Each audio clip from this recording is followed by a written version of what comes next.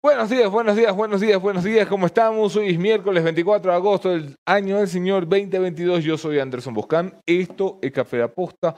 Es un día importante en la República.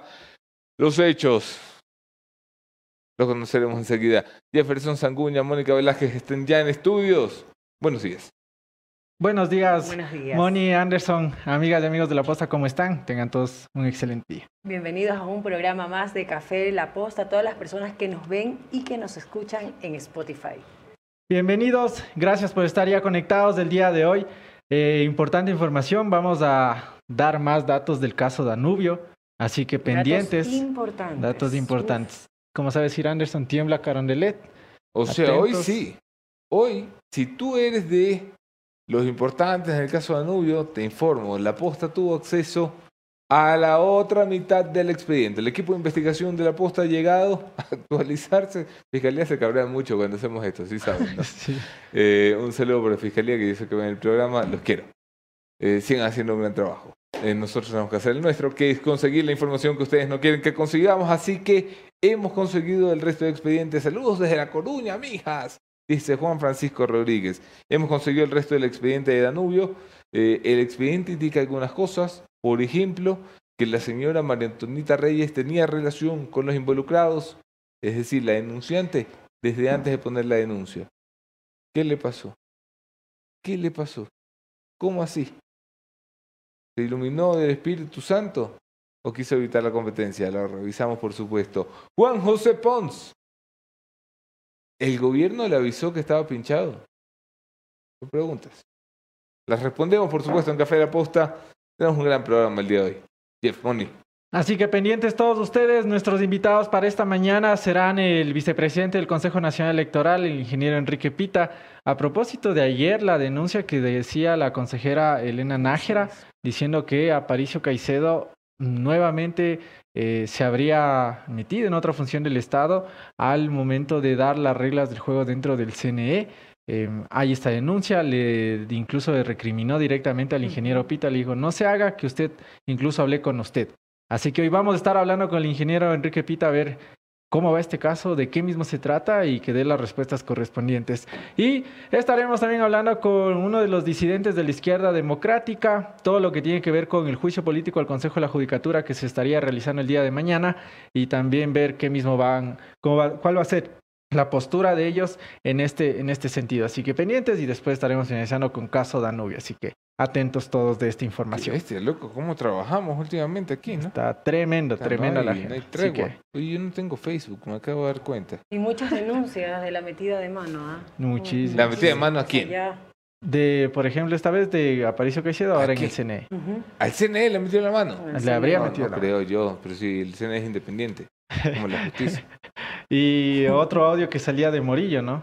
O sea Oye, que... Morillo debería grabar un disco ya, con la cantidad de audios que tantos tiene. audios. Vocal Morillo. ¿Juicio político cuándo es? El día de mañana. Mañana. Ojalá lleguemos. Ojalá lleguemos.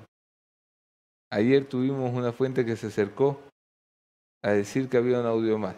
Todavía no logramos concretar que el audio esté en manos de la redacción y del equipo de investigación de La Posta.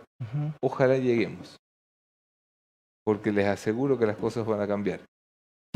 Sigamos.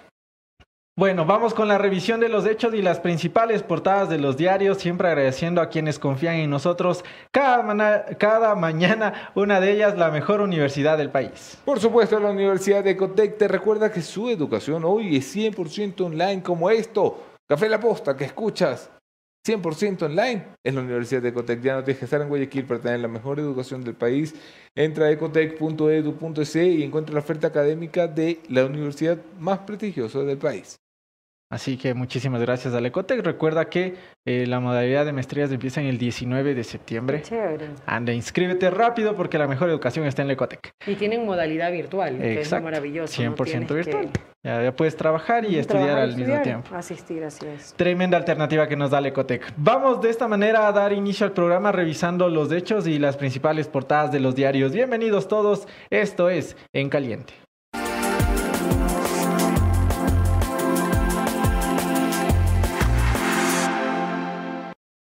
Iniciamos y ponemos la primera portada de Diario El Universo en la pantalla de todos ustedes. Conseguir insulina se ha vuelto más complicado. En las farmacias y distribuidoras de Guayaquil indican que no hay stock y este insumo es vital para pacientes con diabetes. Nuevamente volvemos a hablar de estos temas que deberían ya solucionarse hace 14, sí. 15 meses que lleva el gobierno ya al frente. Se habló de la externalización de las medicinas como una alternativa. El IES no tiene medicinas, seguimos en esto y pues los únicos perjudicados, los primeros perjudicados, todas las personas que necesitamos del acceso a la salud pública. Así es, y también los pacientes con cáncer. A mí siempre me están enviando información que siguen aumentando las muertes por faltas de medicina. ¿Cuántos muertos más va a tener el gobierno por esta inconsistencia que ya debería estar solucionado? Se supone que ya han estado aquí desde hace varios meses, se ha hecho denuncias desde el año pasado. Y nada. Absolutamente nada. Tú ayer nos debiste algo ahorita que me acuerdo. ¿Qué cosa? De lo del vicepresidente Borrero. Ah, no les conté. No conté. Disculpen, ayer tuvimos una emergencia médica hablando de salud y salimos corriendo la Moni y este servidor. El vicepresidente, sí conté, hombre. El presidente volvió al país y tuvo una discusión con el vicepresidente por que venía a volar cabezas. Pero las cabezas que quería volar no son las de su círculo cercano, sino cabezas del sector social. Y tuvo una pequeña discusión con el vicepresidente. Sí conté esto. Conté que Iván Correa va a ser el encargado de volar cabezas cuando una de las cabezas que tenía que volar era la de Iván Correa. Me acuerdo perfectamente, tengo una memoria prodigiosa. En eso no te puedo contradecir, pero algo quedaste de bien, no me acuerdo de ayer. Dijiste, claro, les cuento al final, dijiste. Y de ahí ya pues no hubo. Si tú te acuerdas que quedé viendo ayer, ponlo en la caja de comentarios porque nuestra memoria no es la mejor. Vamos a seguir con la siguiente, Bonnie. Con la siguiente portada de Diario Expreso. Guayaquil, la seguridad marca el futuro político. El camino a la alcaldía se cruza con garantizar una vida sin miedo. Terrible, terrible todo lo que estamos viviendo en Guayaquil. Y esta madrugada hubo una nueva explosión en un taller. Sí. Donde encontraron varios tacos de dinamita. La inseguridad sigue siendo pan de cada día acá en el Ecuador y Guayaquil es la ciudad donde más hechos están llevando. ¿Qué pasó? ¿Guayaquil qué? ¿Qué? No, es que donde Guayaquil están sucediendo más atentados. Vamos acá afuera y arreglamos. A ver, sí, por supuesto, Guayaquil es epicentro de la inseguridad hoy. Es bárbaro que estemos dando todos los días noticias de bombas. Ya se convirtió. Siguiente etapa. Saludos de Carondelet, dice Eric Mancero. Este debe ser el que hace el reporte. Sí. Uy, yo sí quiero que el chico de la SECOM, que tiene que ver todos los días el programa, pobrecito, la chica, ponga un comentario. Te queremos, chico, chica de la SECOM. A ver, importante. Saludos desde Cuenca, dice Karen. Importante. Una fuente del mundo criminal y una fuente del mundo de inteligencia. En reuniones con la Moni Velázquez y con este servidor, nos han dicho que, Moni, ¿qué va a pasar los próximos 15 días? ¿Me estás preguntando? Sí. Se pone caliente la ciudad con mucho más incrementos de inseguridad, de secuestros. Textualmente. En el mundo criminal nos dicen estamos preparándonos para la guerra. Sí. Va a empezar una guerra descarnada que tiene algunos elementos que se han producido en los últimos días. El primero de ellos, sin duda significativo, fue la explosión en Cristo de Consuelo. Le hemos informado al país a través de este programa que la segunda explosión de esa noche no se logró llevar a cabo por acción de la policía y por suerte divina del destino, que hizo que la batería del carro que tenía que hacer de coche bomba se dañara. Ese coche que tenía que estallar, iba a estallar delante del cuartel modelo Guayaquil. Iba a ser una declaratoria de guerra no solo entre pandillas, sino el propio Estado. Es complicado esto que estamos diciendo porque nos aseguran, hay fotos de los artefactos explosivos que ha pasado la Moni al equipo de producción. Nos aseguran que esta guerra trasladada a las calles por capos que están todos en prisión, pero todos están presos, los grandes capos que están participando en la guerra, todos están presos y uno está dado por muerto. De ahí la mayoría está preso. Los grandes están presos. Allí hay unas fotografías, pueden ver la cantidad de explosivo con la mecha y el dispositivo que se utilizaba para detonarla, una carga importante. La declaración de guerra al Estado y entre carteles tiene muy preocupado el mundo de la inteligencia, que, esto es cita textual, prevé que los siguientes 15 días sean récord de violencia. No es por asustar a nadie. Es información que me parece importante compartir, porque la inteligencia y el mundo criminal coinciden en algo. Algo está pasando, no sabemos qué, con detalle. No sabemos qué. Pero todas estas bombas responden a una nueva etapa en las relaciones de los microcarteles que tenemos ya instalados en el Ecuador. Sigamos. Anderson, ahí yo quiero agregar una información que ya dentro del informe policial le han agregado un ítem que se llama terrorismo. Sí, es importante esto. Ayer Moni, que revisa todos los días la información policial, aquí se calculaba robo a autos, robo a personas, robo a viviendas, asesinatos, homicidios. Eran como 7 o 8 indicadores. Me corrige usted que está bien informado, mi querido amigo. Ahora se ha agregado un ítem más a la estadística. Es terrorismo. Actos de terrorismo. Tenemos una nueva estadística en el Ecuador. Es lamentable comunicar esto, pero la policía ahora debe calcular los actos de terrorismo de cada día. Así que vamos a estarles contando de lo que vaya a suceder en función de lo que les hemos contado acá en el programa y pendientes de las redes de La Posta. Bueno, y hablando de seguridad, tengo una mención especial del municipio de Guayaquil. La seguridad se amplía en toda la ciudad y llega a tu barrio. 375 nuevas zonas videovigiladas con 15.000 cámaras y megáfonos nuevos a disposición de tu seguridad y la de tu familia, con tecnología que permitirá detectar también alertas, amenazas y emergencias en tiempo real, generando así una respuesta automática y una alerta inmediata. Seguimos brindando más herramientas para seguir protegiendo a Guayaquil, porque tu seguridad es primero. Bien, vamos a aterrizar ya el tema 100% político, porque de eso también vamos a hablar el día de hoy en el programa.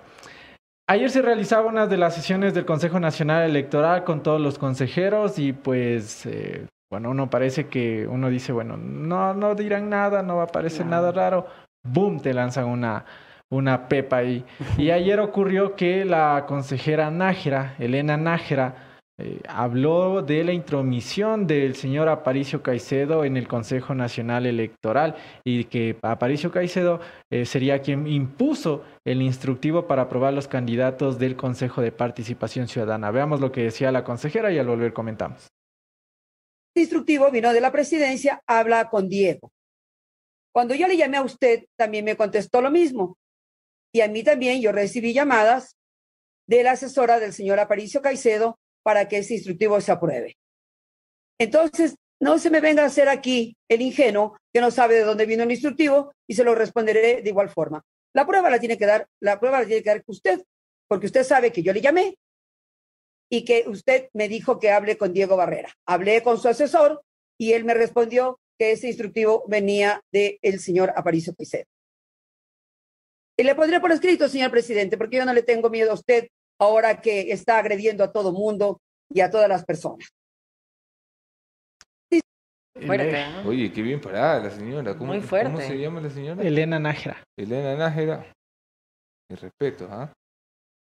Porque además, una cosa es decir esto, otra cosa es decirlo en la cara. Claro. Te lo dice en la cara. Y en una sesión. En una sesión del CNE.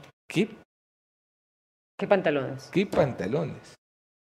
¿Qué ovarios? Qué ovarios, sí. Sobre este... Y viene Enrique Pita. Viene Enrique Pita vía telemática porque está en Guayaquil. Ok. Pero va a estar con nosotros. O sea, Enrique Pita va a responder sobre esta seria acusación. Sí. Y va a decir que no. Evidentemente. Si no, mentira. Que lo pruebe. Hay que probarlo. Literalmente. Es lo que nosotros sí esperamos. Ok. Ya. Le resumí la entrevista, no tiene usted que quedarse hasta el final del programa. Esto llega a ustedes gracias a Pical. Recuerda que somos 3 feos, pero bien vestidos. Mejor vestidos gracias a Pical. Pical viste a La Posta y La Posta viste en Pical. Tú también puedes vestir en Pical cualquiera de los 18 centros comerciales. Además, pical.com. www.pical.com, para que encuentres la mejor forma de ser y vestir, trajes, ternos, camisas, corbatas, todo lo que necesitas para estar y lucir en la moda. Recuerda que no solo es sponsor de la posta, sino, más importante, de la selección ecuatoriana de fútbol. Bien, en respuesta a lo que sucedía con las declaraciones de la consejera Nájera, respondía el CNE. Sí, el CNE justamente sacó un comunicado, desmiente a la consejera de este organismo, Elena Nájera, quien dijo que el Consejo de la Presidencia, Aparicio Caicedo, impulsó el instructivo para escoger a los candidatos para el Consejo de Participación Ciudadana y Control Social. El CNE no permite injerencias externas. Ay, sí. Ay, sí. Niega haber recibido, dice. El Consejo Nacional Electoral. El Consejo redactó, tomó Que cuerpo humano. General, que es mayoría, ¿no? ¿no? O sea, Diana Tamaín, de Enrique Pita y José Cabreras. Esa es la... Oye, que como cambian las mayorías, ¿no? ¿Cómo cambian las mayorías? Les aseguro que va a volver a cambiar. Claro, porque antes era... Pita no se podía ver con Atamaín, pues. Ajá, y Atamaín y Cabrera eran uno solo, y aparte estaban Verde Soto y Enrique Pita, me acuerdo. Claro, Enrique Pita y estaba en la minoría con Verde Soto, claro, que ahora es consejero presidencial. Las cosas raras de la vida. Oigan, comentarios de la gente. Dice el señor Centro de Cómputo Pablito MPC. Muy buenos días, felicitaciones por sus buenas investigaciones. Programa excelente, gracias Centro de Cómputo Pablito MCPC. Rosendo González, qué bien señores, a todos por igual, sin lineamientos políticos. Gracias Rosendo, aquí hay palo para todo el mundo. Germán Eduardo Hidrobo, hola Anderson, qué cambio, ahora que investigan y denuncian ustedes el caso de Danubio, ya los correístas no los califican de periodismo corrupto, sigan adelante, felicitaciones, cuídense. Esto es muy cierto, ¿eh? Es verdad, es gracioso porque es verdad. Es gracioso porque es cierto. Es gracioso porque es cierto. Es que sí, nosotros no hemos cambiado, ¿ah? Nosotros no hemos cambiado. Cuando estaba el correísmo, le dábamos para el correísmo. Golpe al correísmo, así es. Cuando estábamos en el morenismo, que me encanta cuando nos decían morenista, le tumbamos ministra de Salud, le tumbamos director de ARSA, le tumbamos ministra de Gobierno, que nadie se olvide. María Paula Romo la tumba en la investigación de este medio de comunicación. La ministra de Salud. La ministra de Salud con el Ministerio de la Muerte, el propio presidente investigado por Fiscalía con Arroz Moreno. Y ahora que estamos en el gobierno de Guillermo Lasso, fuimos los primeros en denunciar una venta de cargos en el Ministerio de Agricultura, que hoy tiene mucha relación, ¿ah? Hoy se entiende mejor. Sí. Donde se nombraba también el señor Pons, por encimita. Claro. El caso Danubio, el caso de las aduanas, el nombre de Gotifredi, lo está siguiendo usted por la posta. Y pronto, lo que viene, que es peor. Estamos hablando del IES y las empresas públicas. Miren, vamos a tener aquí para un año de programas. Se lo voy adelantando. Si usted está robando en el IES y usted está robando en las empresas públicas, vaya buscando su pasaje para Miami, porque le vamos a llegar. Fabián Ortiz, Bart, no quiero asustarte, pero el coco está en la casa. No entiendo ese comentario. No entiendo, el coco está en la casa. No entiendo la referencia pop, Chema, decir... es un meme de los Simpsons. No, me aclara. Sí, es un meme de los Simpsons. Oye, y sobre el tema IES, incluso estamos por concretar la siguiente semana que nos acompañe el nuevo director del IES, el señor Diego Salgado. Está bien, es un tipo honesto. Es tal vez de los pocos funcionarios honestos que hoy tiene el gobierno nacional. Me da mucha pena que haya aceptado el cargo, se lo he dicho el otro día. Sí. Mucha pena y mucha alegría, porque es un tipo honesto en la institución más corrupta de este país. Claro. Y allí solo puede salir de 2 formas, de 3 formas. Amenazado por las mafias que matan. Hay directores del IES que han sido asesinados. Sí. Solo que en este país las noticias no tienen el eco que deberían. Victorioso porque vence a las mafias, que sería maravilloso para el IES. O derrotado porque las mafias le ganan, porque las mafias llegan incluso más arriba de la dirección del IES. Se los apuesto. Hay gente que lleva 12 años en el IES en cargos de altísimo poder. ¿Qué pasa? No se han enterado de ninguna de las redes. De ninguna. Gigli, felicitaciones a la posta desde Rio de Janeiro. Mira nomás desde Brasil. Muchas gracias por vernos todas las mañanas. Vamos a continuar con más información y para pasar a la siguiente, a ustedes que están buscando, por supuesto, tener una mejor conexión, que nunca se les acaben las gigas y que puedan estar siempre chateando o bien información de la posta en redes sociales, tienen que conectarse con Claro. Conéctate con más gigas con $10. Recibe 10 gigas por 30 días más 2 gigas adicionales para tus aplicaciones favoritas. Además, tienes gigas gratis para chatear, más llamadas ilimitadas a números Claro y más 200 minutos a otras operadoras. Actívalo ya, ahora mismo, ingresando a nuestra línea online. Porque recuerda que la mejor conexión la tienes con Claro. Conectados somos más. Aquí lo tienes ya en pantalla. ¡Qué belleza! Belleza de Claro. ¡Qué belleza! Claro. Aló, Claro, te amo. Slim. Oye, Claro sigue siendo Slim, ¿no? Sí. ¿Sí? Saludos, señor Slim. Señor Slim. Bien, vamos a retomar igualmente el ámbito de la Asamblea Nacional, que ayer... Iba contra 3 perlitas, dice Javier Salazar, y una de ellas era la aduana. Iba no. Vamos. El que no entiende, porque no quiere entender. Saludos desde la SECOM. Muchas gracias por el resumen de la entrevista, pero pudieron, por favor, empezar el programa a las 10 a.m. Desde esa hora trabajamos acá. No. Bello, me encanta ese comentario. La audiencia de YouTube. Oye, ¿por qué no pones los comentarios? ¿Por qué no pones los comentarios de Facebook? Ah, sí, también Porque el hay otro día muchos. que conversé en la asamblea tenés comentarios de Facebook y de YouTube. El Chema se escondió. Ya no habla, miren. Ya no habla. Desapareció. Gracias, por supuesto, a la audiencia de podcast de Café La Posta. Si estás en Spotify, en esa gran audiencia de Spotify, gracias por haber convertido este programa. Mira, en 6 programas, número 1. No en la categoría noticias, no en la categoría política. Número 1 nacional de reproducciones en Ecuador. Estamos muy orgullosos del gran trabajo del equipo de Café La Posta. Sigamos. Así que gracias por su fiel sintonía. Todas las mañanas compartan, suscríbanse ya a nuestro Spotify en Y Café La mándale esto Posta. al pana correísta que tiene. También. Porque ahora le gusta. Ahora ya no es Claro. Y mándale esto al pana del gobierno ahora. Así como... Claro, al pana del gobierno le mandas a las 10 cuando empiece a trabajar y le dices, pana, escucha cómo están dando el palo a tu jefe. Así que gracias. En Facebook, gracias a Luis dice saludos desde México, Guadalajara. Luis Vega les saludos a la comunidad de Otavalo radicada aquí en México, trabajando duro. ¿Qué más nos dicen por acá? Hablan del IES, que veamos también al Qué IES. pena que no hay comentarios de Spotify, ¿no? ¿Perdón? Qué pena que no hay comentarios de Spotify. Es verdad. Ya lo vamos a ver. Que nos escriban también, ¿no? Por interno, ahí les escuches de Spotify. Saludos desde la ciudad de la Furia en Quevedo a Byron Andrés Vasco. Ok, continuamos con las noticias para pasar a las entrevistas Por de esta cierto, mañana. ayer, ustedes saben que esto se mide día por día. La publicación del podcast de Spotify la hace Infobay.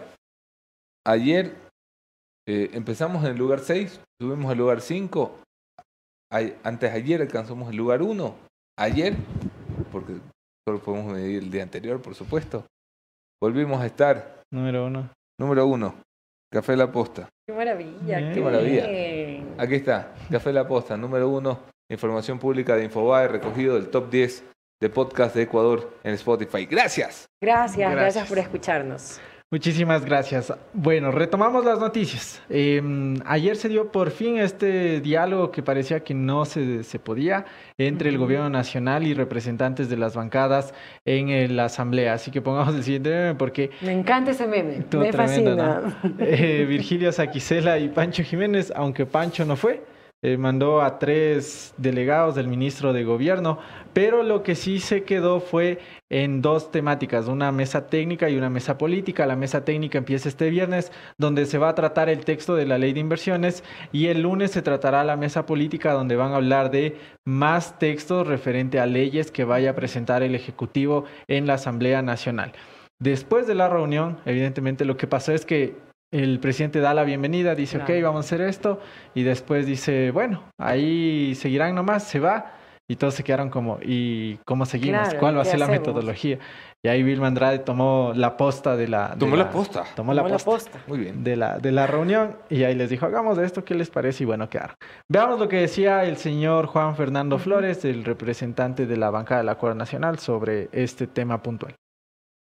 hemos logrado un consenso en esta primera mesa comisión mixta que se estableció entre la Asamblea Nacional y el Ejecutivo, donde se ha resuelto que se van a configurar 2 mesas de trabajo, una que corresponde al ámbito técnico y legal y otra que corresponde al ámbito político.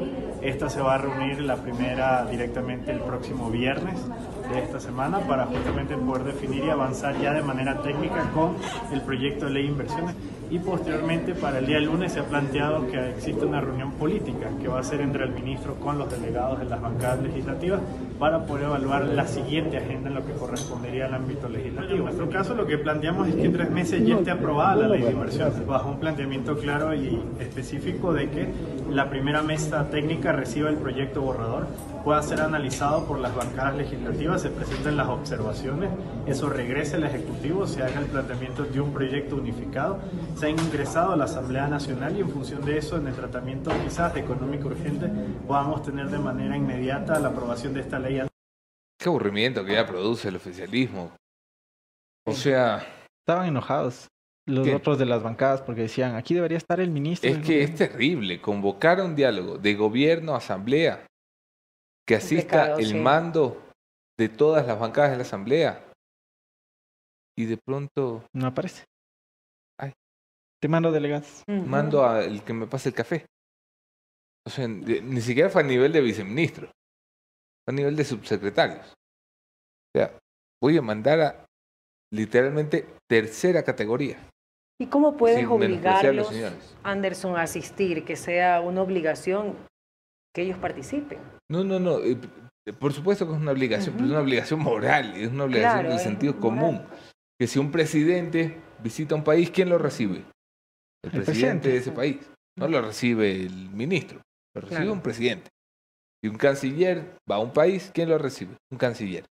En este caso, si el gobierno quiere dialogar con la asamblea y están los jefes de las bancadas, ¿quién debe ir? El ministro de gobierno. Yo sé que el señor Pancho Jiménez está muy ocupado jugando PlayStation, porque yo no entiendo qué más puede estar haciendo. Madre mía, o sea, si el ya no es ministro de policía, hablen de Troya, ya vamos a hablar de Troya. El señor ya no es ministro de policía, es ministro de gobierno.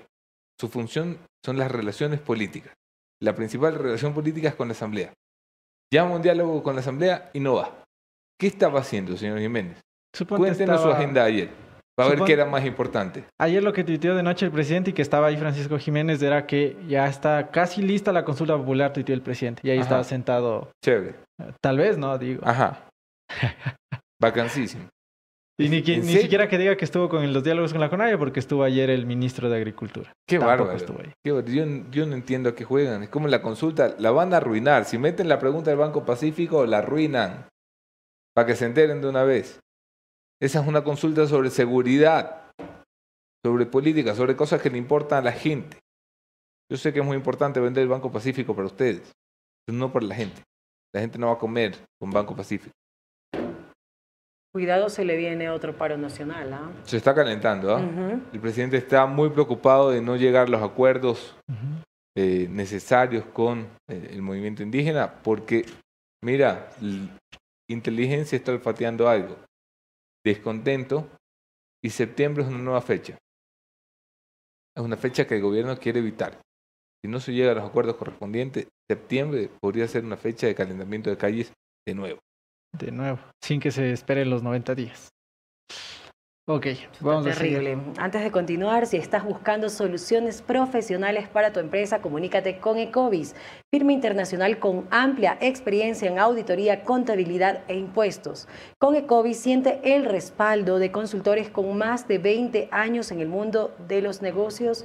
Contáctalos ya. Aquí están sus números de teléfono en este banner. Oficinas de Quito y Guayaquil. Así es. Vamos con más. ¿Qué decía la gente que estaba enojada con el gobierno? Así es. También reaccionaba Vilma Andrade, asambleísta de la Izquierda Democrática, señaló que la presencia de algunos ministros de Estado es necesaria para este proceso. Veamos el video. A ustedes, técnicos que han sido enviados para este diálogo, les damos la bienvenida.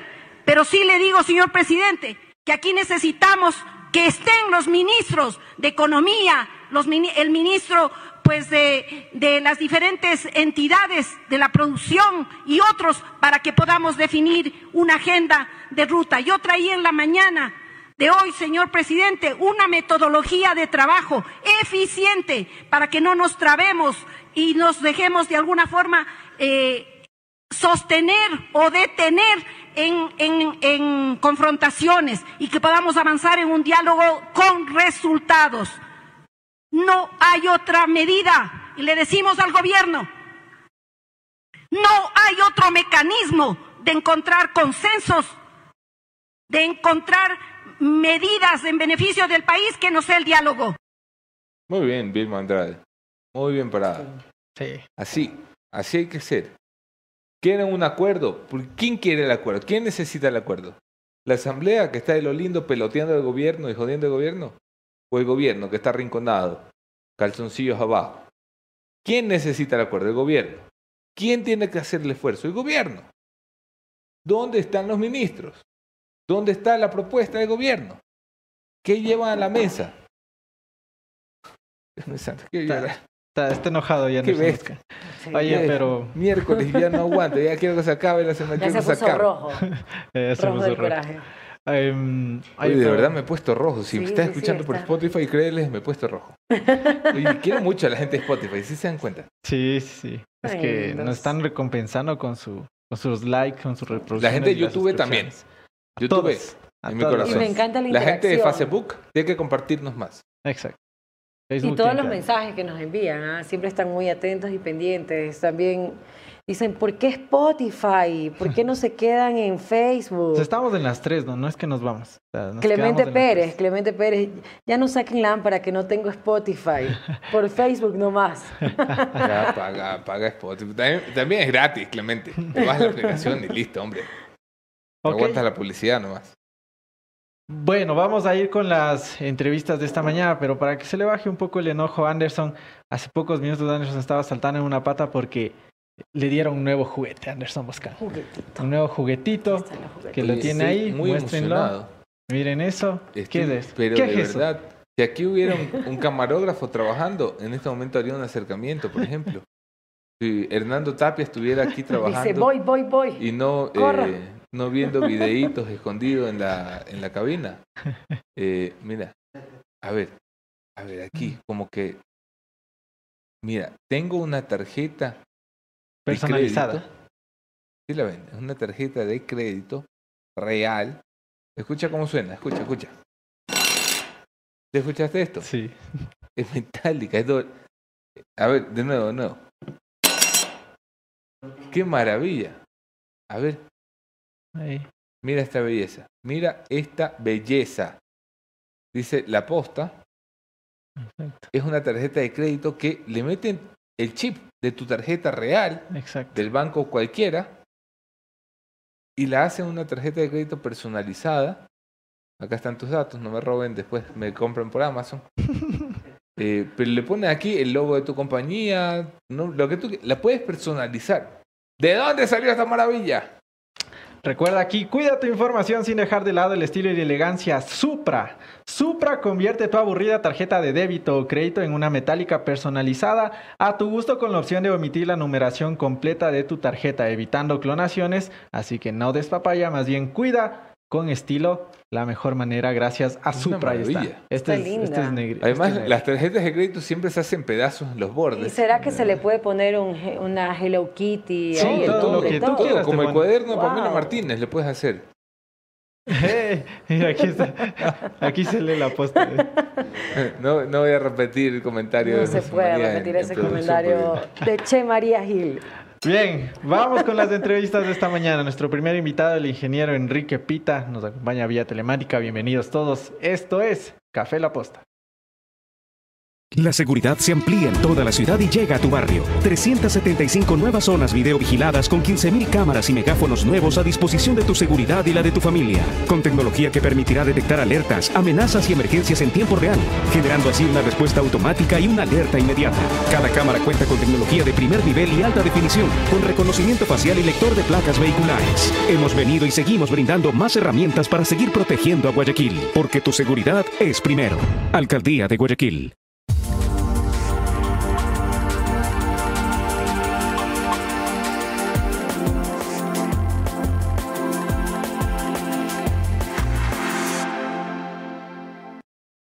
Gracias por seguir conectados a nuestra señal. Las entrevistas de esta mañana y de todas llegan siempre gracias a Veolia. Veolia, líder mundial de la transformación ecológica, diseña e implementa soluciones de gestión de agua, residuos y energía para el desarrollo sostenible de ciudades, de establecimientos de salud, de industrias. Llama ya al 1-800 Veolia para más información. Gestión integral del agua, gestión integral de residuos y la eficiencia energética la tienes gracias a Veolia. De esta manera, vamos con las entrevistas del día. Nuestro primer invitado, el ingeniero Enrique Pita, vicepresidente del Consejo Nacional Electoral. Anderson Boscán, tomamos la posta. Ok. A ver. El señor Enrique Pita, vicepresidente del Consejo Nacional Electoral, no solamente es un buen amigo, sino que tiene una cualidad que yo admiro mucho en los funcionarios públicos. Siempre da la cara. En los momentos más incómodos siempre ha aceptado entrevistas con este medio de comunicación. Yo soy Anderson Boscán. Esto es Café La Posta. Pongamos en pantalla a mi invitado. Vicepresidente Enrique Pita, gracias por aceptar esta entrevista. Buenos días. Es un gusto conversar con usted y por supuesto con todos los que hacen este programa. Voy a subirle un poco más al volumen de mi audio. No sé si soy yo o le tengo que es muy bajito. Pero bueno, le escucho Enrique. A ver, empecemos por el principio. Ayer ha habido una sesión que ha conmocionado al país, donde una funcionaria asegura que el señor Aparicio Caicedo interfería en procesos y procedimientos que deberían, según la Constitución y la ley, ser independientes del Ejecutivo. Comencemos por su respuesta. ¿Lo niega, lo confirma, lo desmiente? Lo niego radicalmente. Y por supuesto tengo que afirmar que me resulta inexplicable. No alcanzo a entender cuál fue la finalidad. ¿Cuál fue la finalidad de la consejera Elena Nájera? Porque ella fue la que genera esta situación en esta afirmación. Pero Anderson, yo creo que es importante, para efecto de aclarar esta situación, no solamente decir lo niego categóricamente. Permítame hacer una especie de narrativa sobre cómo se generó esta situación. Primero, las reformas al instructivo y marras, al instructivo que ha sido cuestionado, sobre el cual se ha echado dudas, fue aprobado por el Consejo Nacional el 23 de mayo del 2022. Si ustedes revisan la grabación, porque eso está pues en redes sociales y tal, revisan la grabación, en ningún momento la consejera Nájera, que no votó a favor de esa aprobación, votamos 4 consejeros, ella se abstuvo, en ningún momento cuestionó el origen, cuestionaba aspectos relacionados a la forma, aspectos relacionados al fondo, pero en ningún caso dijo esto está viciado, esto tiene intereses políticos, esto viene con una mano de intereses del gobierno nacional. Nunca. Es más, en ese instructivo se establece que hay una comisión con delegados de cada una de las consejerías y obviamente delegados de las áreas administrativas institucionales que tienen que ver con el tema, para participar como una comisión evaluadora del cumplimiento de los requisitos. Y en esa comisión hay un delegado de la consejera Nájera que firmó el informe final, el mismo que no fue aprobado por la consejera Nájera, no por vicios y defectos del reglamento, vicios y defectos del procedimiento, sino porque consideraba que el reglamento no era un buen reglamento. ¿En qué momento se produce esta situación? No soy yo el que tiene que explicar. Enrique, dice la señora en cuestión, no me aprendo todavía su apellido, Nájera me parece. Nájera. La señora Nájera, que tiene un par de ovarios para decir lo que dijo delante de usted, porque se lo dice en la cara. Dice, usted me dijo. Entonces yo hablé con su asesor me dijo que esto venía de Aparicio Caicedo. ¿Eso sucedió? No sucedió. No sucedió. No sucedió. Ajá. Nunca ha sucedido. Es más, tengo que necesariamente decirlo, la comunicación de nosotros consejeros, o por lo menos voy a hablar yo no puedo hablar por las otras personas, mi comunicación con la consejera es muy limitada como para haber entrado yo en supuestas conversaciones de este tipo. No sucedió, lo digo radicalmente. Y por último... ¿Y usted tiene comunicación con Aparicio Caicedo o consejero Pita? Vicepresidente Pita. Tengo comunicación con todos los funcionarios del gobierno nacional. ¿Con Aparicio Caicedo? también tengo comunicación. Y perdóneme, antes de continuar, el tener comunicación no significa el estar comunicado con él. Yo tengo comunicación con usted, Anderson, Sí. también. Sí, Por lo tanto, pero yo no tengo partido político. No, yo tampoco lo tengo. Pero el señor Aparicio Caicedo sí, ¿no? Ese es el problema del señor Caicedo, no es mi problema. Yo hasta ahora, y agradezco sus referencias en muchas ocasiones respecto a mi gestión en la función electoral, nadie puede decir que yo he actuado obedeciendo o favoreciendo o perjudicando a una organización política específica o a un candidato específico. Mi verticalidad, mi brújula moral me obliga a trabajar de acuerdo a lo que yo considero que es lo que corresponde dentro del marco legal que determina mi gestión. Durante varios años, desde 2019 hasta 2021, me corrige si me equivoco, Enrique, de 2019 hasta 2021, estuvo usted en franca minoría, peleando en solitario junto a Luis Verde Soto. Hoy lo vemos en una mayoría junto al consejero Cabrera y a la presidenta Tamaín. ¿A qué responde ese cambio de facciones, esas diferencias irreconciliables que ahora se han vuelto amistades públicas? Hasta el 2019, Luis Verde Soto y yo fuimos muy ácidos, muy cuestionadores del proceso electoral. Yo le recuerdo, Anderson, que nosotros nos iniciamos con la convocatoria al proceso del 2019. No tuvimos tiempo de trabajar previamente en la organización del proceso y ya nos vimos enfrentados al proceso.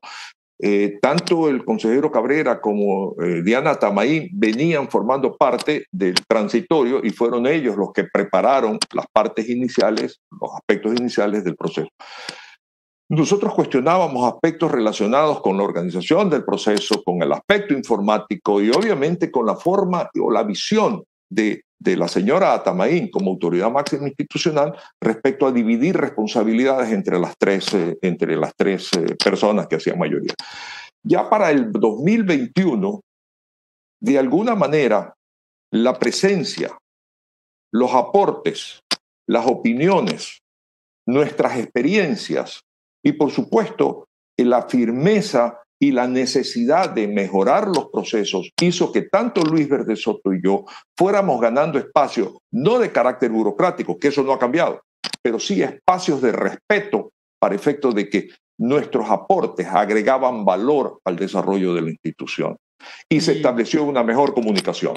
Y que hoy por hoy es evidente ya esta mejor comunicación que se la ve plasmada entre ustedes en esta nueva mayoría, digámoslo. Ingeniero, ¿cómo le va? Muy buenos días. Qué gusto tenerle por acá. Para cerrar de mi parte también el tema de las declaraciones de la consejera Nájera, una vez que ha dicho esto sobre Aparicio Caicedo, sobre las relaciones, las posibles relaciones que habría, por ejemplo, en el tema del instructivo para candidatos al Consejo de Participación Ciudadana, usted dice, yo no sé de dónde saca esto la consejera Nájera. A su criterio, entonces, ¿a quién está respondiendo la consejera Nájera? ¿Hay un tema político detrás de ella? No lo sé. Habría que preguntarle a la consejera Nájera. Lo cierto es que yo los invito a ustedes y a toda la ciudadanía que nos escucha a seguir las transmisiones de las sesiones de pleno del Consejo Nacional Electoral. Y usted podrá verificar cuál es la posición que cada uno de nosotros tiene, cómo actuamos, cómo generamos opinión, cómo aportamos con nuestras experiencias y nuestras capacidades y cómo nosotros podemos arrimar el hombro a un mejor proceso. Podemos mantener una actitud de tirarle piedra a los vidrios de la institución permanentemente, porque no me gusta el color del edificio, porque no me gusta tal, pero una gestión electoral no es solamente en lo legal, es en procesos, en lo administrativo y obviamente en lo informático. Yo les ruego y lo inviten para que puedan tener una idea de cómo es la gestión que cada uno de nosotros hace en ese pleno y que refleja nuestras personalidades y nuestros caracteres. Y en ese proceso, aterrizando ya lo que serán las seccionales del 2023, vicepresidente, estas pugnas que ya se ven previo a las elecciones, ¿de qué manera se va a garantizar un proceso transparente para el 2023? Tomando en cuenta que se van a elegir no solo alcaldes y prefectos, sino a quienes van a estar en el Consejo de Participación Ciudadana, que aunque no les guste a mucha gente, elige autoridades importantes. ¿De qué manera ustedes como institución garantizan que este proceso sea transparente y no con rumores de posible injerencia del Ejecutivo, por ejemplo? Los rumores no son más allá que rumores. Y en el supuesto no consentido de un interés de alguien externo a la función electoral, no podría en ningún caso afectar la transparencia que nosotros debemos garantizar. ¿A través de qué? A través de un proceso organizado de manera eficiente. Okay. Cuando un ciudadano, permítame, termino con esto, cuando un ciudadano emite su voto, detrás de esa urna que está ahí, que está esperando un voto, hay cerca de 240.000 personas que han trabajado para garantizar eso que todos queremos, elecciones limpias y que el voto popular sea respetado. Nosotros no somos grandes electores, nosotros lo que somos es carpinteros de la democracia. Ok, y para finalizar de mi parte y darle la palabra a la Moni que tiene más inquietudes, consejero, el caso Yunda, él en teoría tiene una suspensión de sus derechos políticos, sin embargo, logra inscribir su candidatura. ¿Cómo? Es decir, él va a poder ser candidato hasta, si es que, digamos, llega y no se ejecuta la sentencia hasta el 20 de septiembre que terminan las inscripciones, es decir, si es que no llega si no se ejecuta la sentencia hasta esa fecha, ¿él quedaría como candidato para las siguientes elecciones o cómo está ese tema, consejero?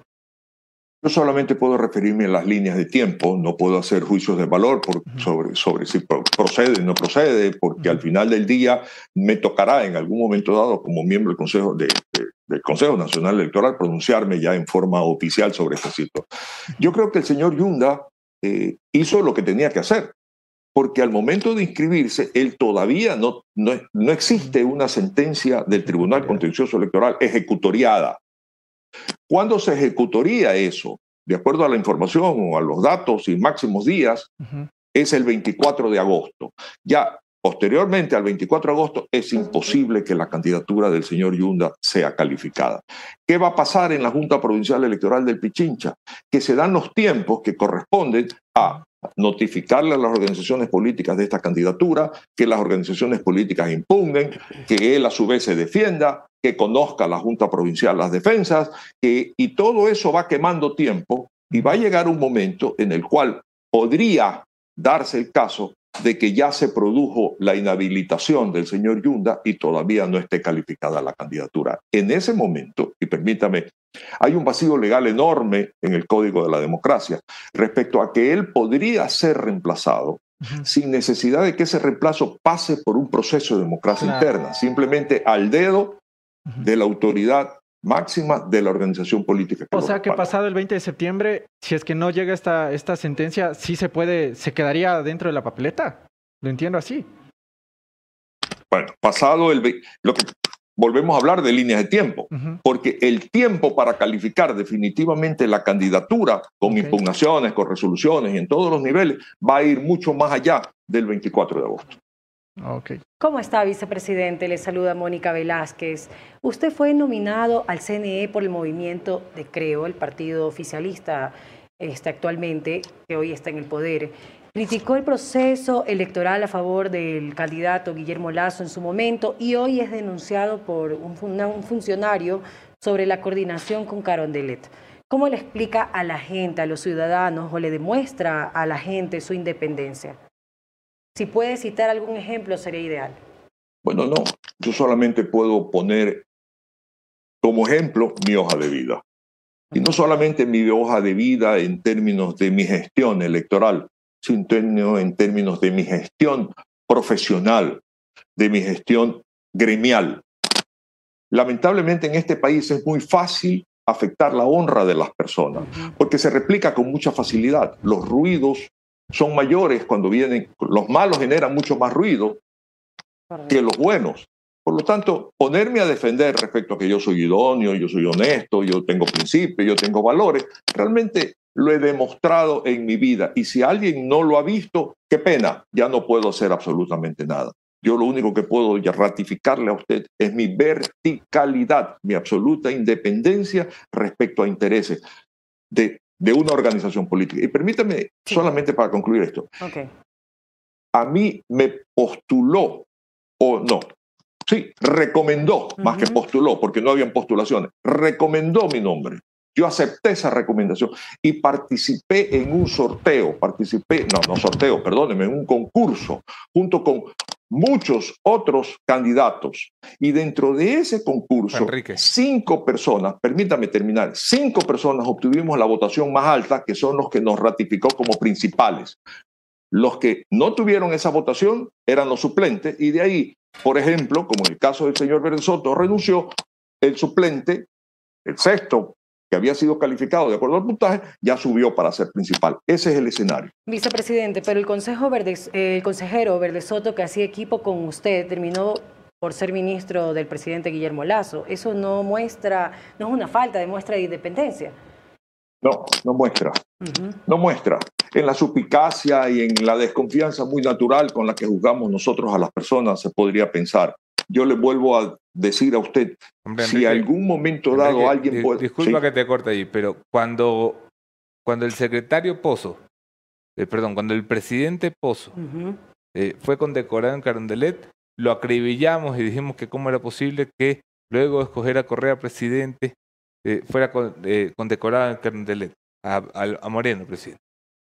Un consejero que escoge a Guillermo Lasso, que participa dentro del proceso, donde los ecuatorianos escogieron a Guillermo Lasso, termina siendo ministro. No es lo mismo. No. ¿Por qué? No. Pues explícame la diferencia y yo no la veo. No, yo sí la veo.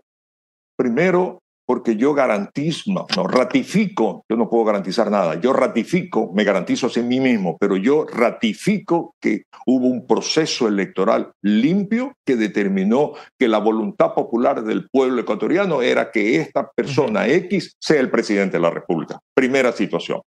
Y si hubieron cuestionamientos, obviamente, más allá de los intereses de las organizaciones políticas, de los candidatos que cuestionaban el resultado, hubieron cuestionamientos a la legitimidad del triunfo. No los conozco. Primera cosa. Vamos a lo segundo.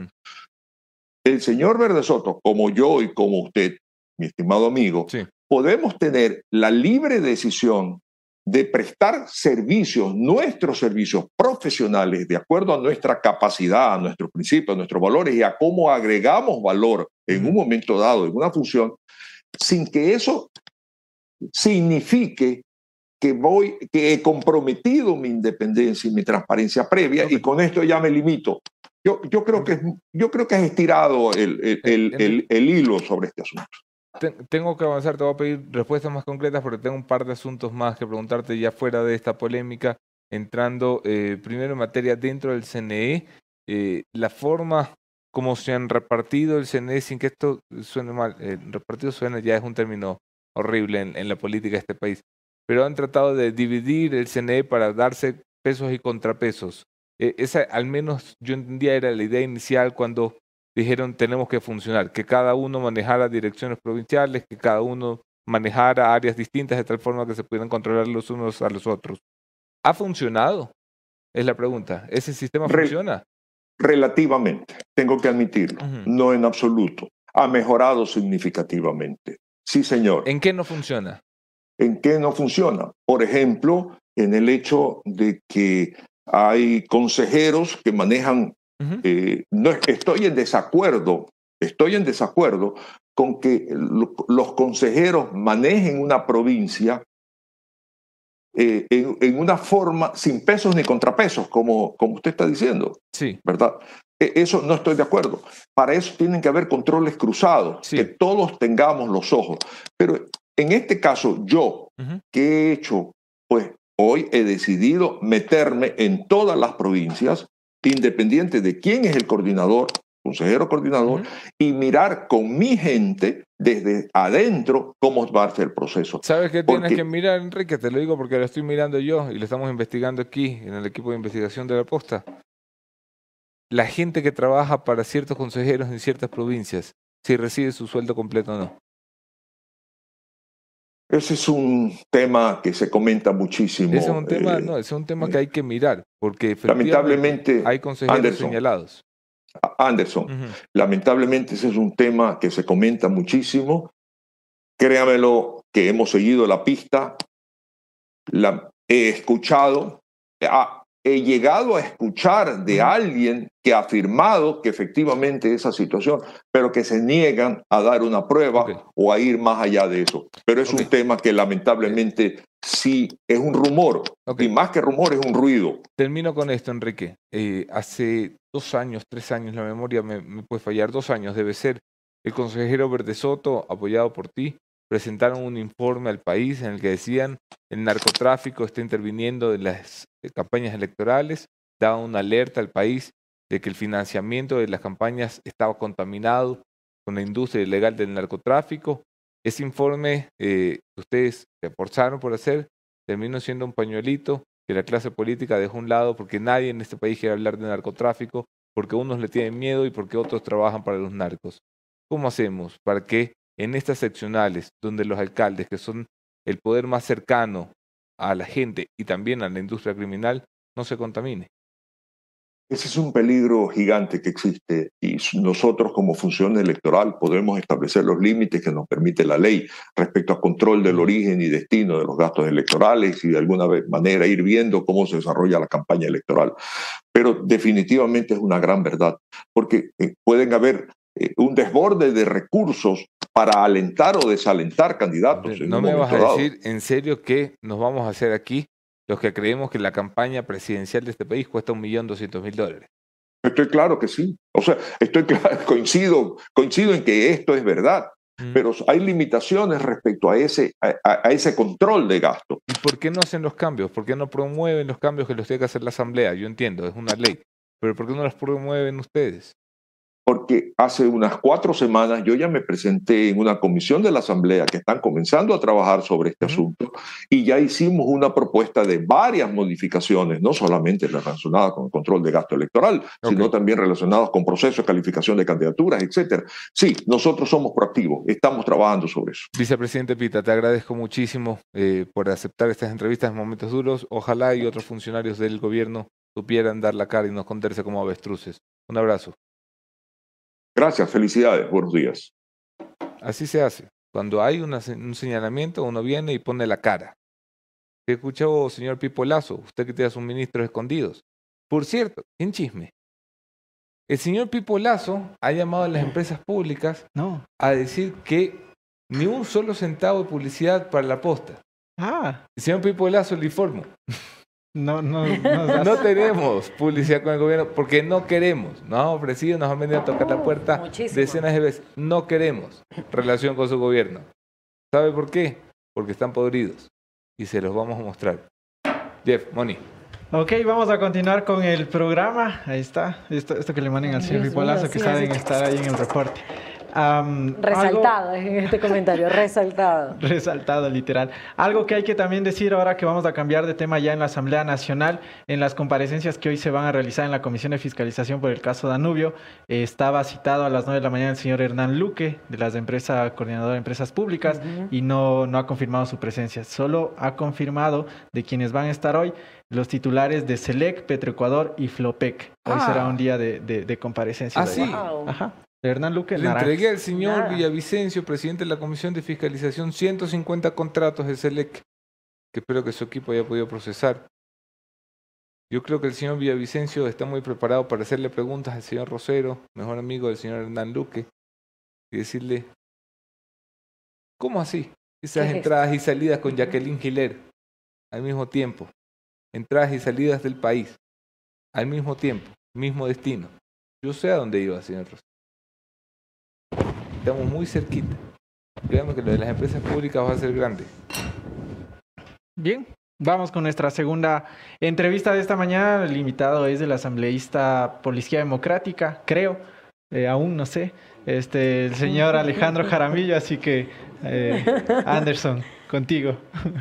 Ok, recibimos a Alejandro Jaramillo de la Izquierda Democrática Rebelde, así se llama la bancada no oficial, porque la oficial se llama Izquierda Democrática, sigue siendo parte del partido. De hecho, le ha ganado el partido a Herbas y lo ha echado a patadas. Alejandro Jaramillo, bienvenido, ¿cómo estás? ¿Cómo estás, Anderson, Jeff, Mónica, toda la ciudadanía? Gracias por la invitación. Para mí es una alegría estar aquí en un medio digital. Independiente. Hasta que aprueben ustedes esa ley de comunicación y se instale esa ley de comunicación por la que votaste, que yo voy a comenzar por allí, porque cada vez que escucho tu nombre, el de Johanna Moreira, el de toda la gente que prometía ser diferente, Digo, ¿cómo es posible que aprobaran ustedes una ley de comunicación que intenta revivir la censura en este país? No, al contrario, mira, yo creo mucho en la libertad de expresión. No se nota con su voto. No, es claramente, nosotros, yo sí voy a razonar mi voto y eso para toda tu audiencia que es mayoritaria a escala nacional. Nosotros tomamos esa decisión para que existan más medios como este, para que existan medios comunitarios en un mayor porcentaje, para que exista un trámite y un proceso de entrega de frecuencias con un proceso técnico y legal. Por eso nosotros dimos el voto. Se puede perfeccionar, todo es perfectible. Mira, yo solo te pongo un ejemplo, Anderson, el día de ayer. No, yo defiendo mi voto, no esta ley, porque no es una panacea esta ley. Pero usted votó por la ley. El voto no es lo importante. ¿Por qué votó? Por eso, por lo que usted te votó estoy por diciendo. una ley que aprueba mecanismos de censura, una ley que ha sido condenada por Fundamedios, por la red de periodistas libres, ha sido duramente cuestionado por juristas como Juan Pablo Albán, que yo creo que es de los que más sabe en temas de derechos humanos vinculados a la comunicación y el derecho a la información. Y usted aprobó una ley, se votó por una ley que promueve la censura y el regreso de la censura en este país, que gracias a Dios está dentro de la posibilidad del veto de Carondelet. Pero usted votó por una ley que aprueba la censura. Y viene un medio a decir que aprueba, que usted está del lado de la democracia y el derecho a la libertad de expresión. Yo no lo entiendo. Sí, mira, se puede fortalecer. Yo creo en la libertad de expresión, pero se puede fortalecer a través de los diferentes mecanismos. Mira, el mismo tema de la autorregulación. Ajá. Eso en una sociedad madura se puede dar. Y ese es el camino que debemos de seguir. Solo te pongo un ejemplo. El día de ayer en un titular del diario El Universo, titular que sí llama mucho la atención. Dice, padre asesina a su hija, que es su pareja. Claro, automáticamente se autorreguló y luego pidió disculpas. Entonces, sí, por supuesto. Yo te digo, Anderson, todo es perfectible, todo se puede mejorar. Dos preguntas para cerrar este tema y avanzar a otros. Pero yo quería comenzar con este tema porque cada vez que los escucho lo nombro. Sí, ayer me nombraste, sí te escuché, siempre te sigo. ¿Durante el correísmo hubo censura a la prensa libre independiente? Mira, allí existía una Supercom que fue creada para conseguir esos mecanismos, pero lamentablemente los funcionarios públicos son los que no actúan de la manera correcta. ¿Pero durante el correísmo hubo censura a la prensa? Sí, ahí existieron varias situaciones contra algunos medios de comunicación que efectivamente eso pasó. O sea, decir de que no existe. Y yo te digo, a pesar de que el correísmo instauró censura contra los medios, ¿a usted le pareció una buena idea aprobar un informe que provenía del correísmo sobre libertad de expresión y ley de comunicación? Yo no me pongo ni de un lado ni de los, porque eso se dice mucho, ¿no? Que unos son correístas, otros somos lacistas. Nosotros estamos al lado del pueblo, al lado de la gente. Okay. Voy a pasarle la palabra a Mónica Velázquez y Jefferson Sanguña y luego seguimos aquí en el Toto. Asambleísta, ¿cómo está? Muy buenos días. Gracias por haber aceptado la invitación. Aterrizando a lo que está sucediendo ya en la Asamblea Nacional, primero quisiera empezar por el tema de su bancada y después a lo que va a suceder mañana en el juicio del Consejo de la Judicatura. Hay una petición, si se lo puede llamar así, por parte del presidente de ustedes de la Izquierda Democrática, en el que se los vuelve a incluir dentro de la bancada. ¿Ustedes ya forman parte de nuevo de esto o cómo va ese tema de volver a la bancada de la Izquierda Democrática los 6 disidentes? Bueno, hay un oficio enviado por parte del presidente Chávez, del presidente de la organización, a Marlon Cadena, que corresponde ahora a Cadena reincorporarnos a nuestra bancada. Por su parte, en su momento, el expresidente Guillermo Herrera nos desvinculó sin ningún tipo de proceso. Lamentablemente así sucedió, pero nosotros vemos con buenos ojos la presencia de Chávez, ha llamado a la unidad del partido y eso nosotros siempre hemos estado junto con esas palabras y nosotros esperamos ya que se hagan todos los papeles a la interna de la Asamblea Nacional para incorporarnos a la bancada naranja. Pero va a haber esa unión nuevamente, y le pregunto esto porque hoy en la mañana decía Vilma Andrade en Ecuavisa, si no estoy mal, que no es nomás así de volver, decía, no es que hay que volver así, si nuestros compañeros votaron por la destitución de Diseño Aguamaní para la vicepresidencia de la segunda vicepresidenta de la Asamblea, que sí se debe dar un proceso, pero que no es nomás de volver así. Entonces, ¿hay esta unión de nuevo? O sea, ¿se puede dar esta unión de ustedes? No he escuchado las palabras de mi compañera Andrade. Lamentable lo que estoy escuchando, porque esta no es la manera de llamar a la unidad. Ya existe un pedido por el presidente Chávez y nosotros vamos a regresar. Nosotros hemos dicho de manera clara que el partido político, nuestra ideología, nosotros somos un partido político de centro izquierda, un partido político feminista, un partido político que siempre ha estado con la militancia, con las bases, y ese ha sido nuestro accionar. Anderson me dice que soy rebelde, y con orgullo que me digan que soy rebelde, disruptivo. Nosotros siempre creemos en el debate, en las ideas, en la propuesta. Y en ese sentido, y eso nosotros siempre nos hemos enfocado en ello y siempre hemos respetado los estatutos de nuestra organización política. Y en ese sentido de ser, como usted dice, rebeldes y respetar la línea ideológica de ustedes como partido, ¿cuál va a ser la postura que ustedes van a tomar, por ejemplo, mañana en el Consejo de la Judicatura y lo que se va a tratar de mencionar allá? Porque Anderson contaba que, por ejemplo, el señor Andrés Vallejo había hablado con la Izquierda Democrática diciendo que no permitan que la Judicatura se tome el correísmo y el Partido Social Cristiano. ¿Cuál va a ser la postura de ustedes como disidentes? Cierto es, ¿no? Mira, una de las... ¿Sí te llegó el mensaje de Vallejo? ¿Perdón? ¿Sí te llegó el mensaje de Vallejo? No he conversado con Andrés Vallejo, pero una de las causales de remoción de Guillermo Herrera, del presidente del partido, fue eso, no llegar al debate, a las ideas y a los consensos. Quien da la línea política es el Consejo Ejecutivo Nacional de la organización y la Comisión política. Y eso, ¿cómo se lo hace? A través del debate. No hay otra manera. Nosotros, en cuanto al juicio político de los vocales del Consejo de la Judicatura, está en análisis. Todos los despachos de los diferentes asambleístas, del equipo técnico, el equipo asesor, aún no tienen una decisión. No, nosotros seguimos en este análisis de cuáles son los sustentos, tanto técnicos como legales, que han sido presentados este juicio político. Asambleísta, ¿cómo está? Le saluda Mónica Velázquez. Asambleísta, ¿qué es la izquierda democrática rebelde? ¿Son oficialismo, son oposición o son votos de la mayoría móvil según convenga? Quisiera saber un poco su criterio. Por ejemplo, los juicios políticos, vamos más allá del eslogan de que están haciendo al lado del pueblo. Nosotros de eso somos totalmente claros. Somos como ya lo dijo, un partido político de centro izquierda. Jamás hemos sido la alfombra de ningún gobierno. Como ya lo dije, se nos dice que somos unos correístas, otros lacistas. Nosotros somos de la izquierda democrática, somos la tercera vía, y así nos ve la ciudadanía. Lamentablemente, algunos dirigentes y también algunos asambleístas le han coqueteado a este gobierno, y ¿quiénes? Nosotros, hay que decirlo, Vilma Andrade, de manera directa y clara y frontal. Así hay que ser.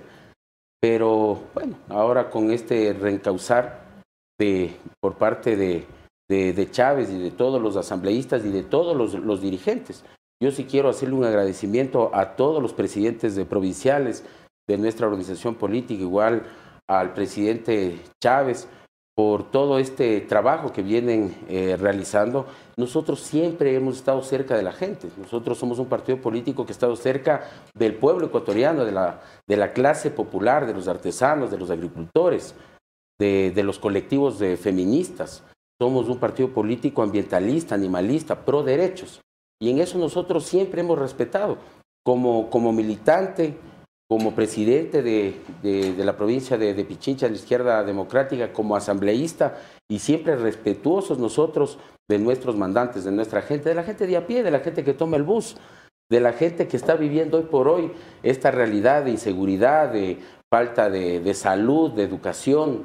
Y nosotros nos hemos enfocado en eso, y nosotros estamos construyendo leyes en beneficio de nuestra gente. Asambleísta, ¿van a respaldar ustedes al Consejo de la Judicatura a pesar de que existen audios donde se escuchan a consejeros dando órdenes a los jueces Y también donde los consejeros manipulan la evaluación a los jueces. Es totalmente reprochable esos audios. Lamentablemente se debería acudir ante la Fiscalía General del Estado, ante las autoridades competentes y no realizar estas denuncias a través de las redes sociales. Yo sí le conmino a la señora fiscal general. No, pero está judicializado, disculpe que lo interrumpa, pero uno de los audios en el que el señor Morillo y la señora Barreno le dan órdenes a un juez para fallar en el caso de Guadalupe Llori, se denunció aquí. Yo personalmente asistí. Creo que ustedes también, ¿no? No, sí te vi que estabas en un curul hasta una... Asistimos a Fiscalía, entregamos audios, entregamos documentos, se está haciendo pericia, eso está judicializado. La pregunta de Mónica, permítame insistir en eso. ¿Ustedes van a respaldar ese Consejo de la Judicatura? Mire, es totalmente reprochable. Y lo digo, los audios, y no solo los audios, nosotros estamos haciendo un recorrido. Pero no es si es reprochable o no, es si los van a respaldar. Es que hay un tema aquí, es que mira, hay una cosa, Anderson, nosotros somos respetuosos del ordenamiento jurídico. Y te lo digo de manera clara. Es una leguleyada. No, de ninguna manera. Mira, yo te digo, en los recorridos que estamos haciendo como Mesa de Justicia y Estructura del Estado, en el seguimiento y evaluación de la ley integral que previene y erradica la violencia contra las mujeres. Hemos estado en Sucumbíos, Napo, Guayas, Manabí, Azuay, Loja. Este último fin de semana estuvimos en Cotopaxi, Tungurahua, y ahí existen varias denuncias. Y denuncias como que no existe papel bond, no existen computadoras, no existen impresoras, no existe capacitación para los jueces, no existe capacitación para los servidores judiciales, y eso es lo lamentable. Entonces nosotros estamos haciendo un análisis de este juicio político. Hay que ver las causales del por qué razón se ha pronunciado la Corte Constitucional. Que lo importante son las causales. Yo tengo un tiempito en esto, y usted también, Alejandro. Me va a decir que lo importante son las causales del informe del juicio político y no el juicio político. El juicio político es una valoración política de confianza del Parlamento sobre un funcionario sujeto de control político. Ese es el dogma de lo que es un juicio político. ¿Me va a decir usted que porque la causal no es que los consejeros van y le dan órdenes a los jueces, ustedes van a defender el Consejo de la Judicatura? Lo vamos a defender, lo estamos de manera directa, lo estamos reprochando. Y nosotros sí lo que hemos dicho. Mira, nuestro proceso de fiscalización. En un medio de comunicación es fácil, lo importante es cómo va a ser su voto. ¿Usted va a votar a favor o en contra? Eso es un tema, eso ya te digo, es un análisis que tiene que hacerlo el partido, luego del debate, que cada postura tenga. ¿Cuál es su postura? ¿Cuál postura va a llevar el partido? Yo he revisado de manera clara todas las causales o los supuestos incumplimientos por parte, y es en este tema de evaluación a los jueces. De manera clara dice la Constitución y el Código Orgánico de la Función Judicial que tiene que realizarlo cada 3 años. ¿Qué ha dicho la Corte Constitucional? Lo he dicho de manera clara. Ahí está en la sentencia. Que lo que dice claramente hay una observación, que no es lo mismo. Ya.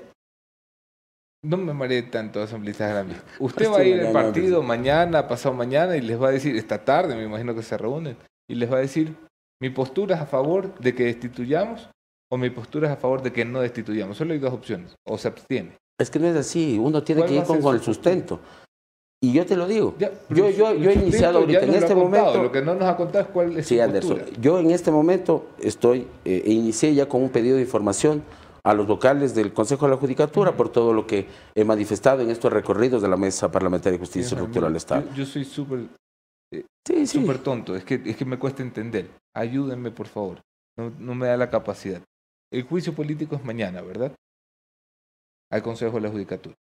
Mañana es la sesión del juicio político. En esa sesión usted va a tener, no es mañana. No. ¿Cuándo es? Mañana recién se va a ver si convocan, es que... Claro, porque no se contaron con los votos. El juicio político va a ser en una semana, más o menos.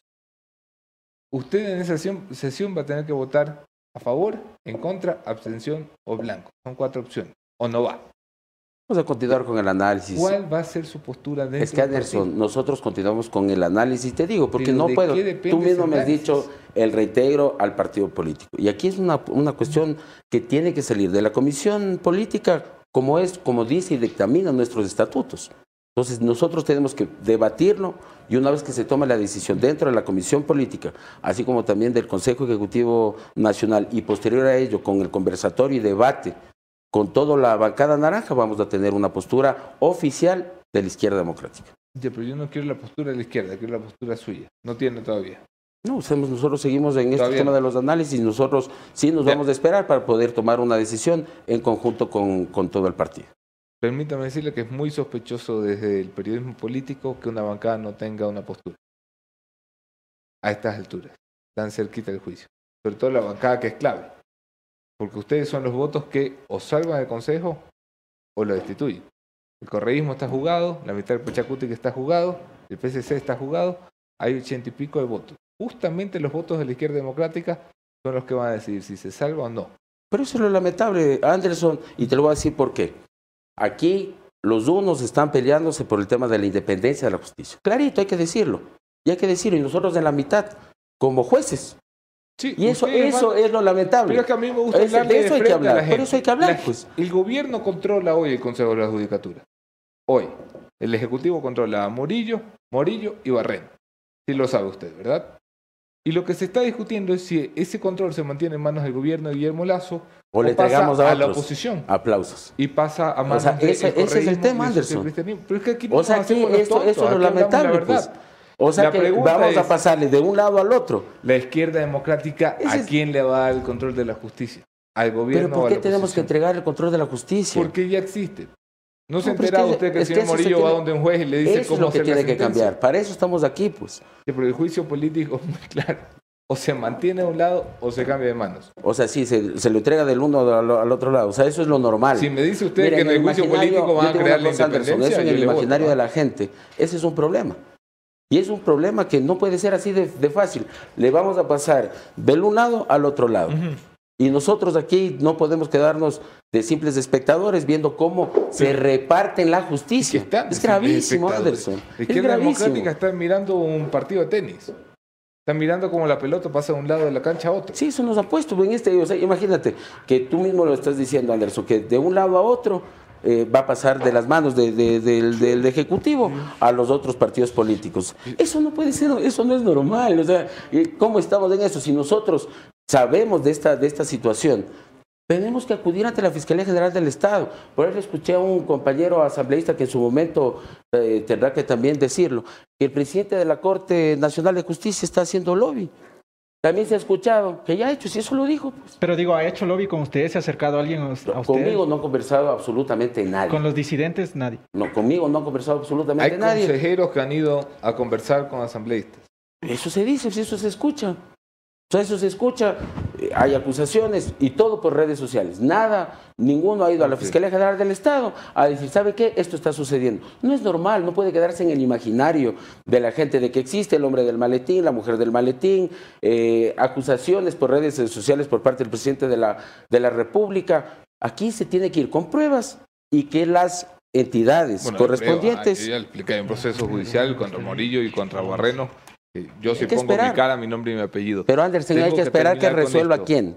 Que resuelvan Tengo que terminar con los esto. operadores judiciales. Asambleístas Ellos tienen, los jueces, los fiscales. La gente va a mirar la sesión.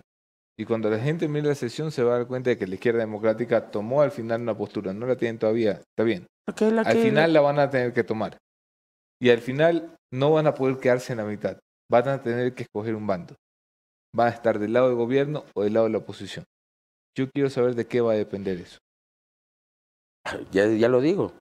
Se va a reunir la Comisión Política, se va a reunir el Consejo Ejecutivo Nacional y la postura la vamos a tomar Y ustedes entre no están toda la hablando ni bancada. con el gobierno ni con la oposición. No tenemos por qué conversar de esos temas. Estamos hablando del Consejo de la Judicatura, estamos hablando de la interferencia Sí, pero estamos hablando de la justicia. asamblea, no de las monjitas de la caridad, pues. No, sin duda alguna. Pues eso no puede ser tan normal lo que estamos diciendo, Anderson. No es normal, Es que eso no es normal, no puede ser, y te insisto, no puede caer en el imaginario de la gente de que esto es normal, así es esto. O sea, el uno ha conversado, el otro hace el lobby. No está bien esto. O sea, nosotros, yo le para estoy eso, diciendo que ¿sabes está por qué yo me escudo en la política, Yo vengo aquí Anderson? a pelear todos los días porque esto No, no y está bien, y eso es lo correcto, y así tenemos que hacer las personas que queremos trabajar por el país. Y eso es lo correcto, decir las cosas de frente. pero no puede ser que en el imaginario se quede ciertas actuaciones de ciertos asambleístas, del propio presidente de la República o de las supuestas actuaciones también del presidente de la Corte Nacional de Justicia, así de normal, están conversando, están dialogando, que para que los votos y que la justicia sea entregado a un lado o al otro lado, eso no se hace. Asambleísta Jaramillo, debo terminar aquí. Anderson. Porque el señor Guido Chiriboga y el señor Juan José Ponce están pendientes del caso Danubio. Vamos al caso Danubio. Muchas gracias. Gracias. Estas fueron las declaraciones del asambleísta Alejandro Jaramillo por la Izquierda Democrática Disidente, a quien le agradecemos por haber estado esta mañana con nosotros. Ok, vamos a aterrizar el programa al caso Danubio, que sin duda es lo que también ustedes han estado pendientes. Y para dar paso al mismo, recordarles que si ustedes quieren estar aquí como Epical, como Veolia, como Supra, como todos, tienen que, por supuesto, contactarse con La Posta, porque recuerda que somos las noticias, pero más sexys, y haz que tu marca llegue hasta las estrellas. Contáctanos ya en marketing@laposta.es o en johanna@laposta.es, porque evidentemente tu marca necesita estar aquí si quieres que llegue hasta las estrellas y tenga un éxito al 100%. Pauta ya con nosotros, contáctanos ya y recuerda que somos La Posta, las noticias, pero más sexys. Bien. Vamos a ir con el caso Danubio, de la nueva información que ha podido sacar La Posta, y ya le damos la bienvenida a Doménica Vivanca. Vivanca, ¿cómo estás? Hola, creo que todavía no me pueden ver. En unos segunditos ya vamos a tratar. Ok, el caso, ahí está Doménica Vivanca. Hola. Hola, ¿Te podemos llamar Vivanca? Vivanca. Sí, es para diferenciarte de que no... Pero Vivanca buena. La Vivanca buena, sí. La Vivanca que sí quiere la gente. Doménica Vivanco, Mónica Velázquez, Jefferson Sanguña, gente que está por detrás, que no sale en cámaras, el gran equipo de investigación de La Posta. Hemos logrado acceder a gran parte del expediente que nos faltaba. Vamos a ir poquito a poco. Hay mucha información, yo les prometo que va a valer la pena que el programa se extienda. Va a valer la pena porque vamos a empezar a hablar de cosas que nadie les ha contado, las ve usted y las escucha usted si está en Spotify, en Café La Posta. No dejo mencionar en Spotify. Sí, es muy bien. Ok, Doménica Vivanca. Doménica Vivanco, buena. Le van a poner un nuevo micrófono. Ok, vamos a esperar unos segundos a que Nando le ponga un nuevo micro, porque Nando, así es. Cuando hay que hacer algo importante, se antoja de que el micro no tenía pila, no tenía batería. Oye, pero contémonos un poco de lo que vamos a contar el día de hoy, ¿no? A ver, hoy vamos a mirar documentos judiciales. Por primera vez en un medio de comunicación no salen estas claquetas que solemos tener porque hemos llegado por nuestra cuenta. Van a ver ustedes documentos judiciales. No saben cuántas denuncias tiene La Posta por difundir documentos judiciales. Aquí estamos todavía, difundiendo documentos judiciales. Doménica Vivanca, en pantalla. Buenos días, ahora sí. Ahora sí, me escuchan todo perfecto. El día de hoy tenemos las pepas, tenemos varias información importante, sobre todo les traemos los chats de WhatsApp con información importante sobre María Antonieta Reyes, conversaciones con Juan Aucancela y también con Sergio Peña, conversaciones directas que comienzan desde julio del 2021, mucho antes de que ya se ingrese la denuncia en la Fiscalía el 23 de septiembre del 2021 por parte de María Antonieta Reyes, asesora del despacho de Carola Ríos. También tenemos algo muy importante y es que finalmente las escuchas telefónicas del teléfono de Juan José Pons, que ahí hay algo muy interesante en el expediente fiscal, y es que no es tan amplio, no hay tanta información sobre el tema, pero lo que hay es muy importante porque le advierten a Juan José Pons de que está pinchado. Les habíamos dicho que Pons había sido grabado, les hemos dicho, señor fiscal, le reitero, en la sala técnica de escuchas mande su equipo, no tiene usted toda la información. A los fiscales le manda un informe escrito. ¿Escrito por quién? Por los policías. ¿A quién responden los policías? A la orden vertical de la institución. ¿Usted cree que el señor ministro Carrillo quiere que usted tenga toda la información? Te lo digo ya. Pongamos en pantalla lo primero que tenemos. ¿Qué es lo primero que vamos a ver, Doménica Vivanca? Vamos a ver primero lo que les comentaba sobre la información de las escuchas telefónicas del teléfono de Pons. La siguiente lámina podemos ver que este es el pedido fiscal para que se pueda interceptar las llamadas de Juan José Pons. Eso es un documento reservado. Ahí está toda la información, hemos tapado toda la información también de policías y agentes fiscales, pero esto es para que ustedes vean, y esto es del expediente fiscal, de dónde sale ya la orden. La siguiente lámina pueden ustedes ver que es una parte del expediente fiscal en donde ya están las escuchas telefónicas. Podemos leer lo que dice. Vamos parte por parte. ¿Tienen lista para la lectura Jefferson Sanguña, Mónica y Gisela? Sí, vamos con la primera que ustedes ya pueden ver en pantalla. La tienen en pantalla. JJ llama a MD, hija, dice. JJ le comenta que recién salió de un desayuno que tuvo con JP Morgan, donde estuvieron con María Rosario Escobar y Juan Javier Sánchez. Después tiene un almuerzo con el ministro del Interior. Ok, esto empieza a mostrar la relación de un amigo del presidente directamente con el gobierno. Nada raro, nada ilegal. Pero claro, uno se pregunta, ¿cómo así? Un señor que era asesor del presidente para Banano con el ministro del Interior. Empiezas a hacer preguntas, ¿no? Y se pone más interesante por la persona que más adelante va a mencionar. Siguiente conversación, Mónica Gisela. Así es, se trata de una llamada saliente, participantes Juan José Pons y Ricky. Ricky le dice a JJ que el coronel Edu Terán tiene una información muy delicada que quiere pasarle. JJ, que honestamente no le interesa que el gobierno tiene su inteligencia y que haga lo que tiene que hacer, que él está enojado porque él opina y los genios son otros, entonces que hagan lo que tienen que hacer, que de todas maneras, gracias. Aquí escuchamos hablar de Ricky. Primero que nada te quiero decir quién es Ricky. Se trata del señor Enrique de Grau Pérez. ¿Y él es? Ricky. Todavía no le hemos mapeado mucho a esta persona, sin embargo ya les ofrecemos ver hasta el día de mañana de quién se trata, pero ahí también hay otra persona más adelante. Pero le empiezan a decir, estas son llamadas muy comunes, yo recibo estas llamadas todos los días. De hecho, este fin de semana nos avisaron de una orden que dio el secretario de Seguridad, Diego Ordóñez, a las centrales de inteligencia de este país para poner monitoreo en el equipo de investigación de este medio. ¿En serio? Sí. Sí, tenemos monitoreo del señor Vivanco, la señora Velázquez, este servidor, porque están así, porque saben detrás de lo que vamos. No saben exactamente detrás de lo que vamos, pero saben que vamos detrás de algo. Le dicen a JJ Pons, básicamente, la inteligencia te está mirando y Pons dice, me vale, me vale madre, yo soy amigo del presidente. Sigamos. Y ahí habla también del coronel Edu Terán, que es un policía retirado que le dieron de baja en el 2016 por baja voluntaria. Él se retiró también. En la parte inferior también continúa la conversación y dice que es entre José Antonio y Juan José Pons. JJ le dice a José Antonio que es muy válido el acuerdo contra él para con la Cámara de Agricultura, que sería factible de publicarlo por redes y por periódicos. José Antonio, que esperemos que pase maraña y lo pueda publicar el día martes en el periódico, dice. Ok. El señor José Antonio, esta llamada es del 12 de junio del 2022 y José Antonio es el señor José Antonio Hidalgo. Es director ejecutivo de AE de Ecuador y miembro del directorio de la Cámara China Ecuatoriana también. José Antonio Hidalgo es un empresario respetado. Vamos a la siguiente página. Sí, ¿verdad? Falta una sola. Una conversación de una llamada entrante. Juan José Pons con Ricky. Ricky le dice a JJ que la información que tiene Edu es de él, JJ, y de Junior, que por favor le reciba la llamada. JJ, que lo llame. Y la siguiente. La siguiente lámina que van a ver es la importante, la que da motivo a este pequeño segmento que lo vamos a dejar aquí.